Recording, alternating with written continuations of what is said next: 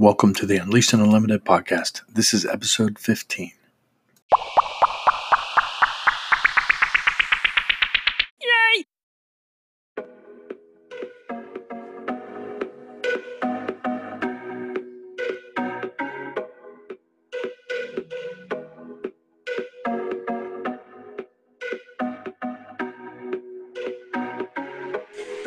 Welcome, entrepreneurs, executives, experts, and service-based professionals to the Unleashed and Unlimited podcast, where it's all about connecting and collaborating toward a brighter future. Join the movement to take control of the powerful forces that shape the direction of your life and your destiny. We are not the dabblers. We are the doers, the disruptors, the dominators. This is the podcast where we share top-tier systems, strategies, and stories from common leaders taking uncommon action toward becoming free through dominating their field and ultimately unleashed and unlimited in their lives and businesses.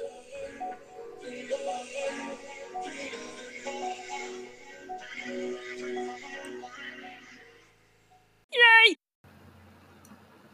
Welcome to Unleashed and Unlimited Podcast 15, where your hosts, G.D. Holzbacher and myself, Brad A. Milford, had the opportunity to interview Cecilia Gorman. She's a veteran of the advertising industry where she spent 20 plus years in production, recruiting, and human resources. It's been her mission to inspire, educate, and motivate people toward their greatest potential. Thanks for joining us. Welcome to this day's edition of Unleashed and Unlimited podcast. And we are so excited today because we have somebody that I was able to connect with in Orlando in March at a leadership conference, and her name is Cecilia Gorman. And even though Cecilia lives on the West Coast and I'm here in a Midwest cornfield, we had to bring her in because she had such vibrant energy and she has learned life lessons from the School of Hard Knocks. So I thought you guys should get to know her and she'd be able to drop some value bombs to you today as well. So welcome, Cecilia. Thank you, Jeannie. Awesome. So tell the people a little bit about who you are and what you do. Okay. Well, again, my name is Cecilia Gorman. I am a consultant out here on the West Coast. I primarily work with what I call creatively minded companies. I was born and bred in the advertising industry. And so I typically go in and we'll do employee workshops. I'll do one-on-one coaching. I'll do team offsites and mostly around the area of we have a person or a team who's struggling and we want to get them help. So that sometimes shows up in communication, sometimes shows up in leadership, just sometimes shows up as they don't know what to do next. And so oftentimes I'm coming to solve a problem for them. And it's what I love to do and thankfully getting to do a lot of it now.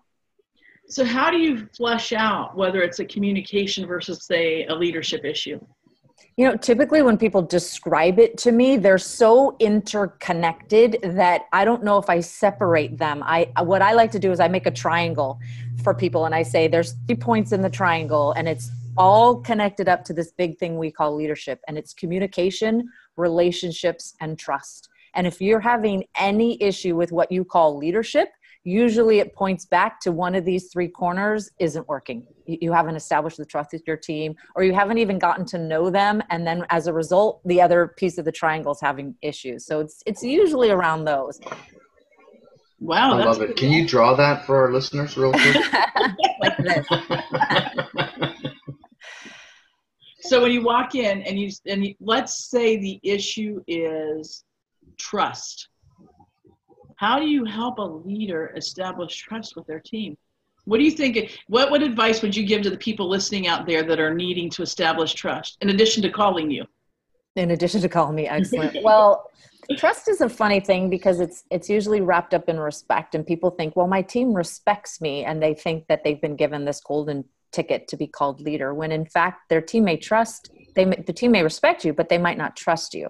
And so we just have to get into what does lack of trust look like? When a team member doesn't fully trust their leader, what kinds of behaviors are showing up? What does misuse of that trust look like? What do you do to actually proactively and intentionally build trust in the first place? I think what happens is when people either get promoted or they get hired into a leadership position, they think that position lends themselves to all of these attributes that are just a given. They think, well, that means I'm a great relationship person. I'm a great communicator. People trust me. People respect me. And they don't actually stop and think, have I earned this? Have I been intentional? So when it comes to trust, it's like, have I intentionally built trusting relationships with people? Have I purposefully thought about who maybe has a shaky level of trust with me or I with them? And then have I done something of it? I don't know if people are thinking that on a day-to-day basis. They're just coming in and they've got a lot of work to get done and they start charging forward.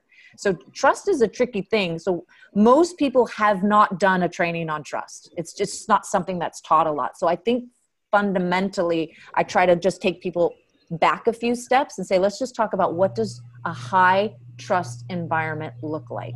What does a high trust environment sound like? And so they get the feeling of what that is. And then we start working backwards. Well, how is it looking like and sounding like for you right now? Well, I've got this person, I've got this thing. And so we kind of back up a little bit. They can do some introspection on that.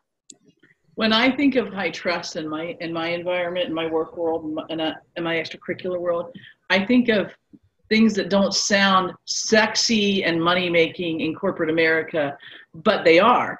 Things like vulnerability, things like transparency. And what I find myself is that when that is not occurring, what ends up happening is the conversation that needs to take place gets avoided. Yeah, absolutely. Absolutely. The number one workshop that I'm brought in for is one that I call the art of tough conversations. And it's because my clients will say, nobody's talking to anyone. Nobody is having that conversation they need to, because they haven't been taught how. They're just, you go lead people and get the work done, when in fact, how do you be vulnerable? How do you have candor and grace at the same time? Like, I don't know if we've equipped people to do that. And yet we expect them to have extremely difficult conversations that'll solve problems, that'll move the business forward. But we just got to back up and say, fundamentally, do you know how to be vulnerable? Do you know how to be in relationship with someone where you care so much about them that you need to tell them what's not working in their favor in order to get them to move forward? And I love this. Sorry, Jeannie, I love this conversation.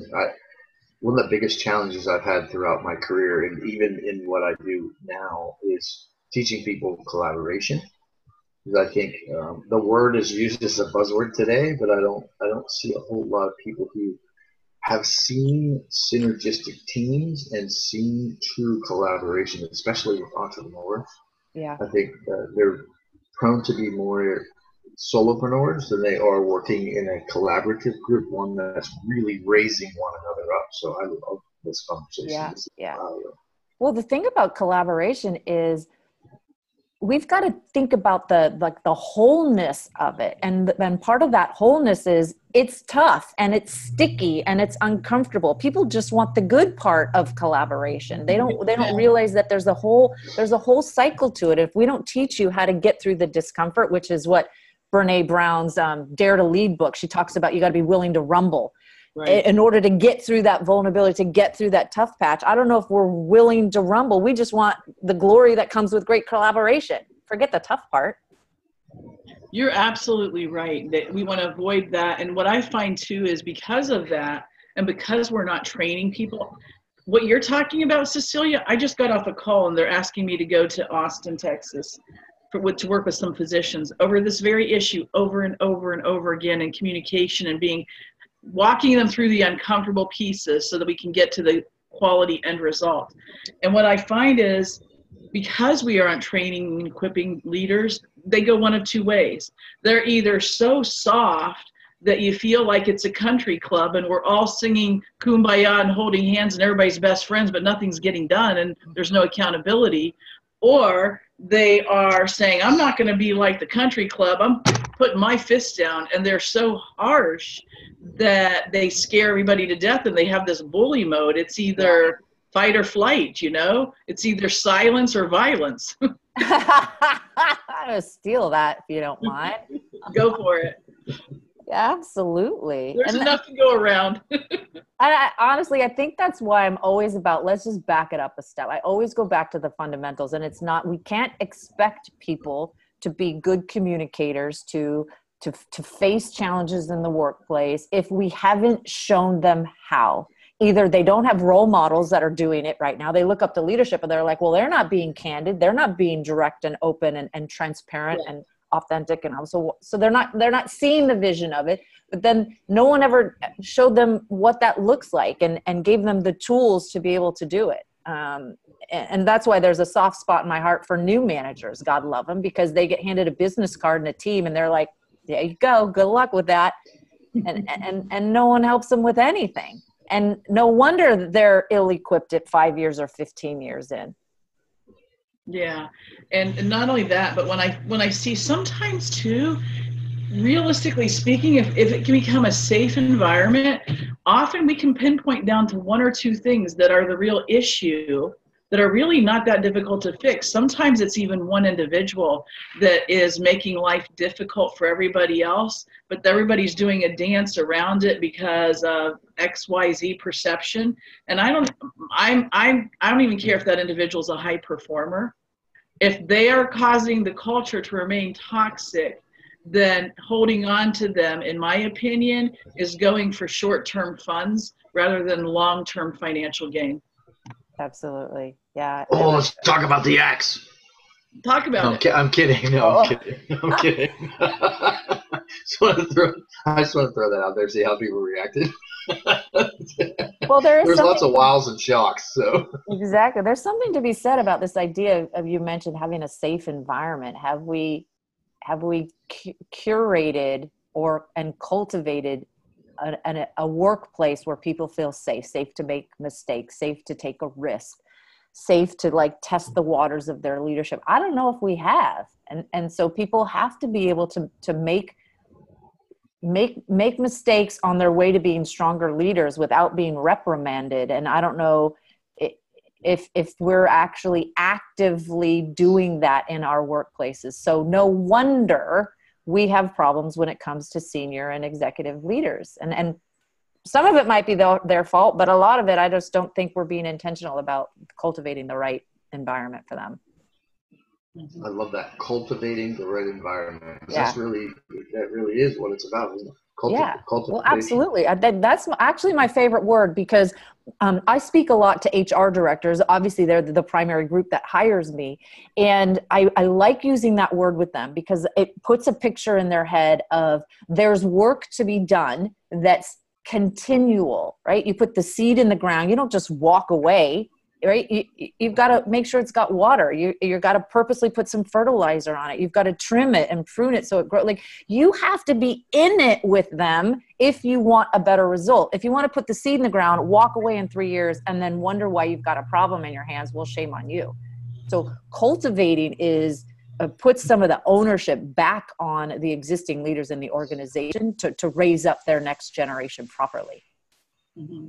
Love it. I'm always taken, when I talk of stories of that sort, I'm always taken to the Chinese bamboo tree that takes years of cultivation, and people from afar may think that the person is crazy watering and taking care of something that doesn't appear to be there.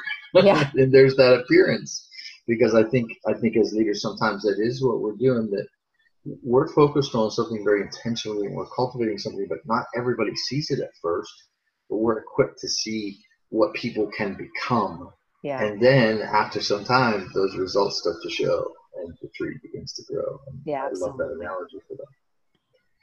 Can we back up for just a minute? Jeannie, is that okay with you? Back up. You have an amazing path. Can we talk about your path a little bit and let the listeners know what some of the things you did? My path started when my dad hung a 4x8 piece of drywall in my room in the 7th grade.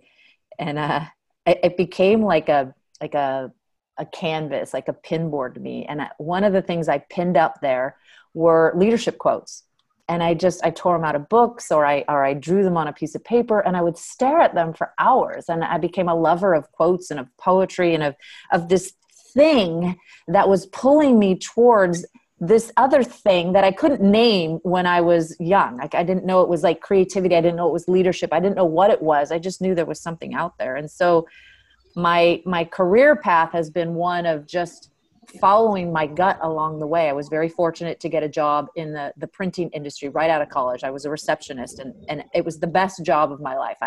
I was suddenly in this creative environment working for a couple that mentored me and taught me and really showed me everything there was to know about being in printing and running a printing business. And then my second job was in an ad agency. And once I got into the creative environment of an ad agency, I was like, oh, this is my jam. This is my people. It's frenetic. It's fun. It's passion. It's creative, high volume work.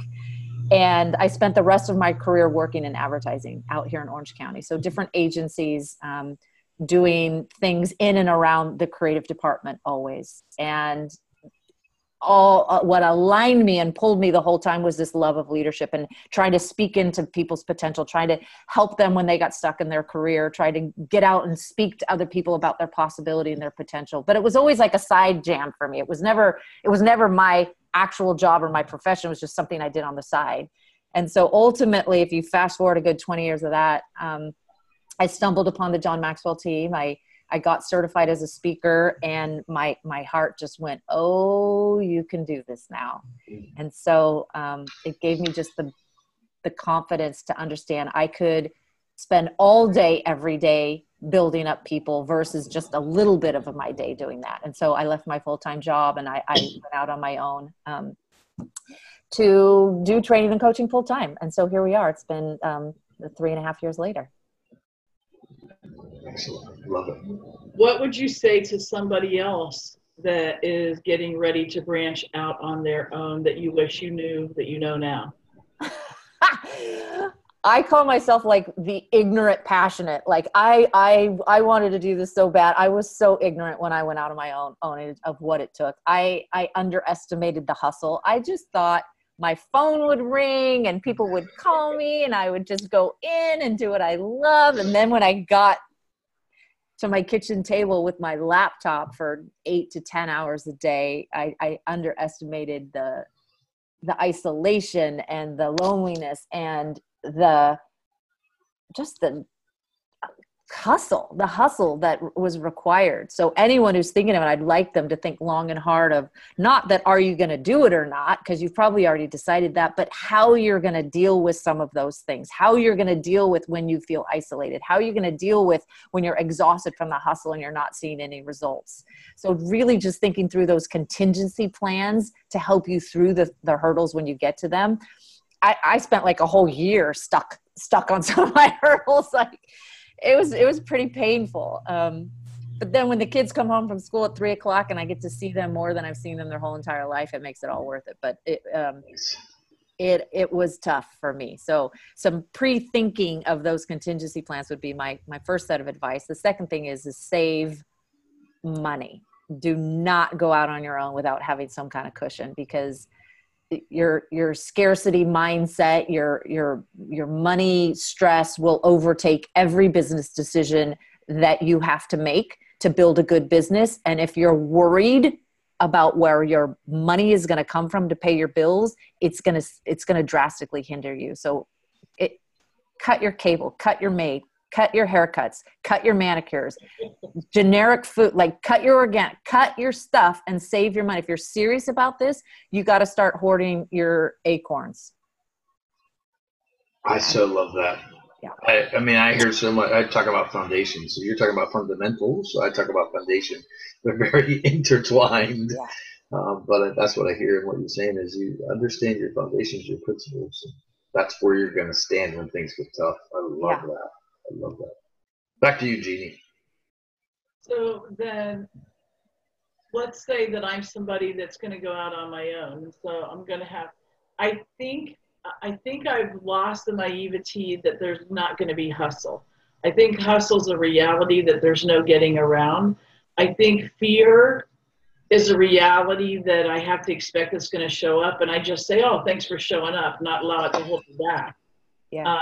But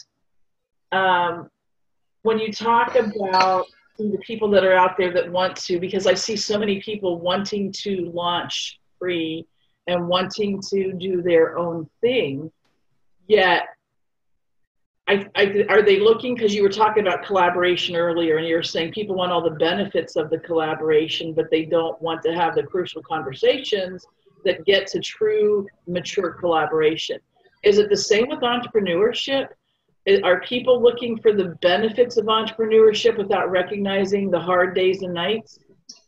Well, so for me, I'm going to say absolutely. And I bring it back to, I was just naive. I had never owned a business before. And so I was so on fire about where I was going. I didn't stop to think, and what else does this decision come with? Right. If people have owned businesses before, you kind of know what the deal is. But for anyone who's never done it before, I just think I just didn't think that through. And even if I would have at the time, I probably wasn't entrepreneurially mature enough to really think it through. I would have been, oh yeah, it's going to be hard. Sure. And then I still would have, right? But in hindsight, where you're always smarter, the ratio is just not what you think it's going to be. You think, I've got this passion, this thing I love, and I'm going to go out on my own. I'm sorry. And I'm going to do it like 90% of the time. And then 10% of the time is just running the business and making it work. When actually the ratio is so much shifted. I get to do what I love 30% of the time. And then 70% of the time I'm out there, I'm marketing myself. I'm doing talks. I'm hustling on the back end of my business. I mean, 70% of the time I'm just keeping the engine going and trying to get fuel in the tank. And then 30% of the time I get to go out and do what I love. So it's just an exception of that reality. But you don't necessarily know that before you've stepped into it. And of course there's fear.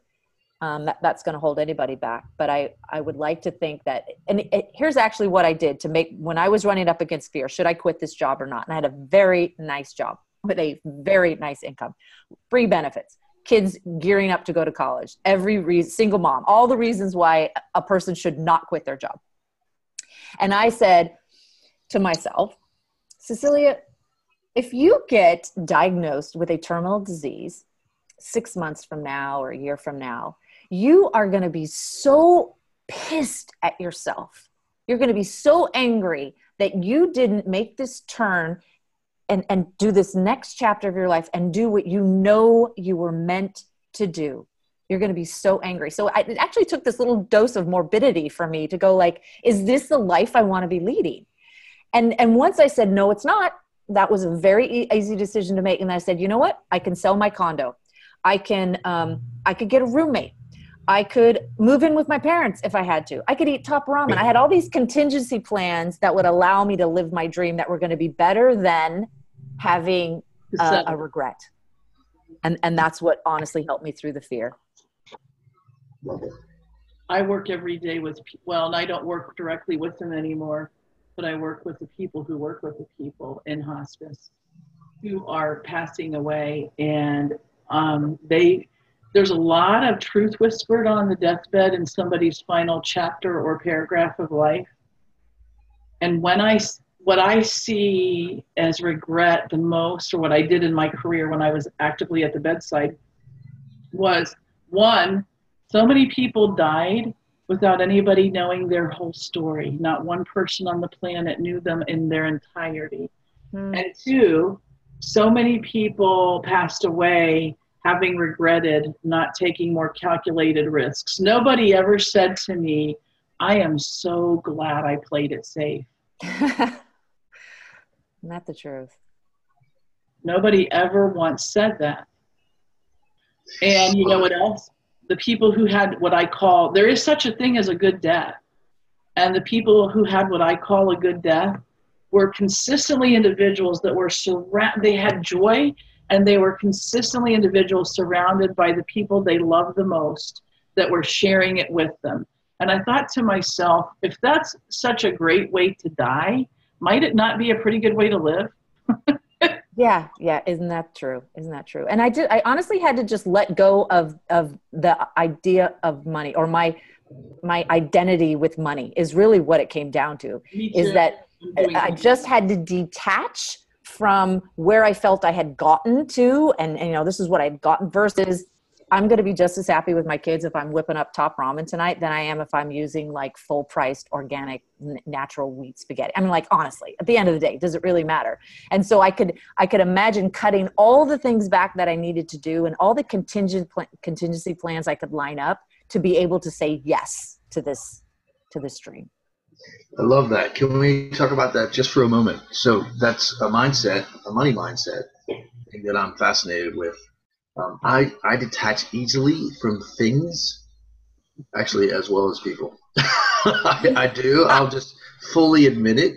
When people don't resonate with me, I move on. I do that freely. Not everybody has the same. That's a skill for me that I've learned throughout my life because of some of the things I've been through. But I'd love to talk about that in terms of money, because I think that it's so important for entrepreneurs, experts, service-based professionals of any kind. How did you move through some of that from when you started to now? Where was it and where is it now? Could you speak into that for a moment? Yeah, I mean, and initially what I did is I said, if I removed everything from my life that I don't need to save for my 401k. I don't need to save anymore for college. I don't need the house cleaned anymore. I don't need to get my hair professionally done. I don't need nails. Like, if I took everything I don't need out, what do I need? What money amount do I have to have just to keep the lights on? And so I took this thing that I thought I needed all the way down to just in reality. And then when I looked at that nugget, I thought, I could sell something of that amount. I think someone would pay me that amount. So first it was just getting a reality around, if I stripped away all the unnecessary and just got to what it costs to be alive and to keep my kids fed, then, so that was the start, chunking it down and seeing, okay, now it's a more manageable number. If I said first year, I'm going to hit the salary I had going in, I think I would have been highly disappointed. But when I brought it down to this is exactly what I need, it was like, okay. And then the struggle that has like this dragon of money fears that raises its head, every 6 months or so when you're an entrepreneur of being nervous about where money's coming from, or you didn't sell something and where's your paycheck going to come from? I try to make it less about what's happening today versus what's going to happen this quarter or this year. Because there's short-term fixes. I could pull from my credit line. I could borrow from my parents. Like, you can find money when you need it. So in order to keep me not from being nervous about this month, I didn't sell anything. This month revenue was 0. In order to not get in a headspace where that was going to detrimentally pull me down into a spiral, I just laddered it up. And I went, okay, this quarter, great. Well, last month you had this. Next month we've got that stuff brewing. And on a quarterly basis, we're good. And then if you annualize it, you know what? I'm still doing pretty good. So it was trying to get out of just little micro spirals that had the potential to drag me down into a place where worry took over my decisions of what I was going to do next. So I kind of play like a mental game with myself. And that seems to help me. And then just a never ending faith in I've got this. Like, I'm good. People are going to pay me. People are going to pay me because I'm good and I've got this. So whether that was a delusion but it's the faith I need to move myself forward, that people are going to know about me. It's just a matter of time. And then the money's going to come. So it's just believing in my future self to get me out of the momentary worry. I love it. I often talk about 4 levels of belief, like depths almost, right? And confidence too. So self-esteem is just on the very lowest level. Yeah. It wavers from day to day, from hour to hour, sometimes from minute to minute as we're entrepreneurs, right? Then there's self-image, which is a little deeper. It involves what we've seen and observed from other people and what they've told us, and plus what we know of ourselves. Yeah. And then self-regard, which is actually more of an aggregate of who we are when we move from that place. There's also knowing. So I've come to a place of knowing exactly where I want to go, exactly where I need to be, what my strengths are, that kind of thing. I think when we maneuver from that space, that's pretty amazing. So I love hearing what you're saying. Absolutely. Who's your ideal client to the listeners if they want to connect with you? Gosh, yeah. Ideal client, I typically work with creatively minded companies. So I call that people who create or ideate or innovate as part of their job. So that's the Oakleys of the world. That's the ad agencies. I have an architectural firm. sure, I could go into a bank, but I always say my jokes are funnier when I'm around creative people. So I gravitate towards that arena. Anybody who's got a struggle on their team that points back to under or ill-equipped managers. And so sometimes we need fundamental manager training because our new managers didn't get anything. The folks that are 1 to 4 years in, we didn't give them any training. Now they're struggling. Or I've got someone who's risen up in the ranks and they aren't leading productively, and we need to get them and their team some help. So we've just kind of narrowed it down to, it really just revolves around managers. And how would people get in touch with you? Because I know there's going to be an influx of people that want to touch with you, right? So how would they reach you? My company is called Creative Talent Partners with an S, so creativetalentpartners.com, or always on LinkedIn, Cecilia Gorman on LinkedIn, or just Google me. I'll pop up.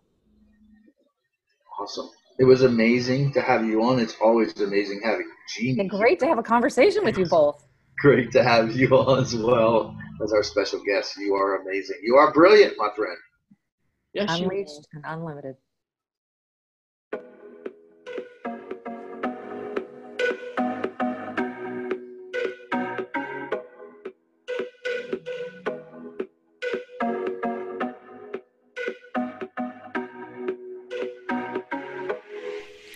You've been listening to the Unleashed and Unlimited podcast for entrepreneurs, experts, and service-based professionals. With gratitude, we thank you for listening. We invite you to subscribe, rate, and review it. And also, stay tuned for more. Thanks for joining us.